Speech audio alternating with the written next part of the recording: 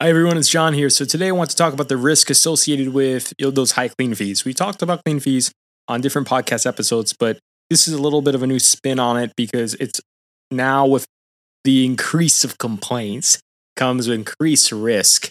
And anytime a guest finds one little thing wrong with your place, they're asking for their money back, and Airbnb obliges and gives them their money right back. So here's a way that you could balance that and manage your risk and not be at risk for losing so much money when someone complains about that eeny weeny little thing.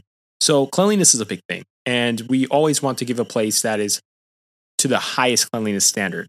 That's what we want to receive. That's what the guest should receive. But if you miss, because inevitably something will get missed in the course of doing business, how much do you actually want to be at risk of losing?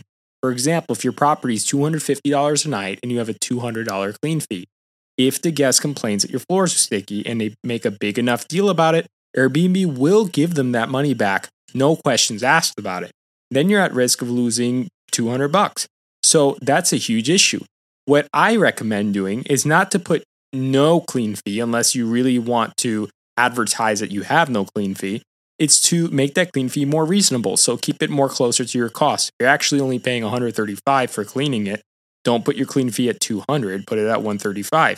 And if it's a 4-bedroom, maybe just put the clean fee at $100. Even if you have to take a portion of that clean fee out of your nightly rate to pay your housekeeper, it actually looks better for guests. So on the psychology standpoint, guests are more likely to book it because it's a lower clean fee, but you're at less of a risk of losing more money because if the guest complains, then you're just losing $100. You're not going to lose $200 because Airbnb can say, hey, I'll refund the clean fee, but that clean fee is now $100.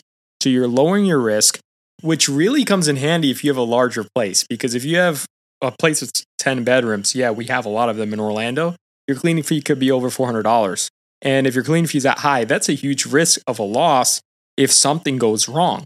And that's a lot of pressure. Now, let's talk about expectations a little bit. The more you charge for your clean fee, the higher that expectation is going to be. A guest can say, I'm paying $400, it better be damn clean if I'm paying $400. And we all know the cost that goes into it because they have to do laundry, they have to take offsite laundry, you have to be there for 6 to 8 hours. It's a big thing, and we know why it costs what it does. But the guest doesn't care because they're looking for a deal, especially today. So it makes it easier and less risky if we lower the clean fee. Because if you do lose at a dispute and you need to give it back, and Airbnb gives that money back, the clean fee's less, you lose less money.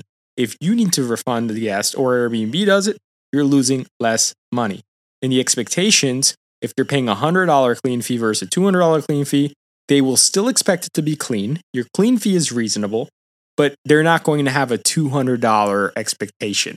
The higher your clean fee is, that place better be spotless, right? That's the logic. That's the psychology. That's how it is. So hopefully this little cleaning fee hack will help you in your endeavors to become a better Airbnb host.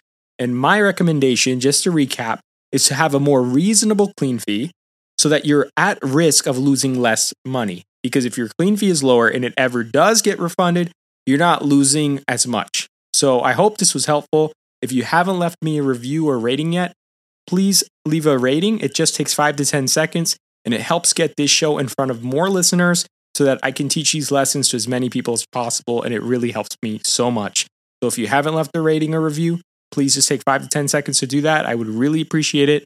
And until next time, friends, take care.